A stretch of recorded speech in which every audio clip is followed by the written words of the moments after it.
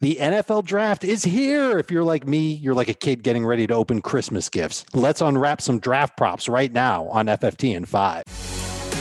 Welcome, everybody. Today is the day, Thursday, April 29th, and you're listening to Fantasy Football Today in 5, a podcast that gets you caught up fast on the fantasy news and advice you need to know.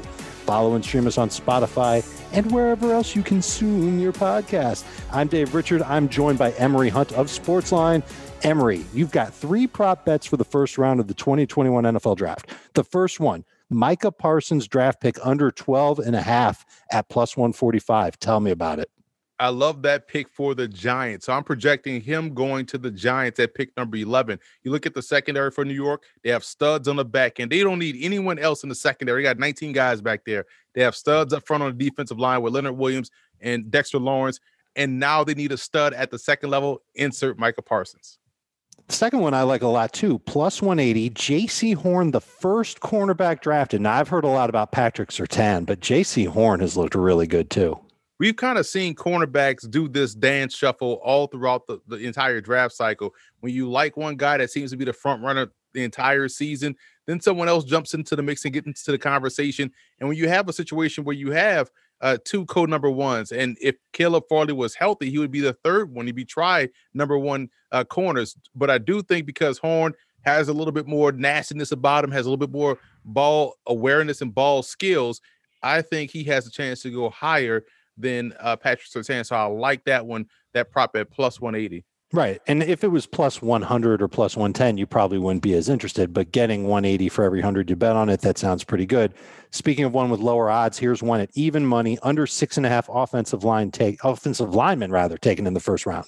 Yeah, I think we'll see, about 6 taken, right? Because I think right now, when we start out with mock drafts, everyone goes and throws 19 receivers in the first round. Then we start to see that number come down to about 10. And then as we get close to the draft, we start to see it even out with position. But this is unique because we don't have the amount of defensive linemen that we normally see in the first round.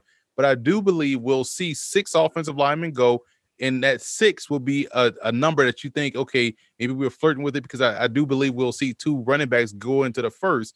So that kind of chops that number off a little bit. So I don't think we'll see the run on offensive tackles or guards or any other lineman that we'll see in the first round. I think we have a strong 5 with one more possible being later in the round, as the Baltimore Ravens have 2 first-round picks. So the 5 would be Sewell, Slater, Darrisaw, Tevin Jenkins. Would he make the list for you? Tevin Jenkins would make the list, and also Vera Tucker. Okay, so that would be 5. The wild card could be Eichenberg out of Notre Dame. Okay, but they could still draft him, and that's still 6 offensive linemen. I think that we've only named 6. Right. So that'd be good. That's a winner. Let me run one other prop past you, and this is another one with a total of the position. Total wide receivers drafted in round 1, under 4.5. It's plus 250. So the odds are even better than the J.C. Horn prop. Do you think there's a chance that only 4 receivers get drafted in the first round? Yes, I think we go under that number. So I would love to take that prop. Because you think about the big wide receivers, right? You think about your Chase, Smith, and Waddle. Then after that, I know people are trying to push Rondale Moore and also Rashad Bateman in the first round. I think they're more second-round picks. I know people are trying to push Elijah Moore in the first round. I think that's more of a second-round pick. And Terrace Marshall has the injury concern, so he will be the last big wide receiver that you could probably see in the first round. So I think we'll see only 3, maybe 4 wide receivers before we see that run on corners, a run on offensive linemen, not over 6.5, obviously, and also 2 running backs get in. So I think that knocks away some of those wide receivers. I like that prop a lot. I think that's really good odds. Thank you, Emory, and thank you for listening to Fantasy Football Today in 5, your audio outlet for fantasy news and advice in 5 minutes or fewer. Hey, enjoy the draft.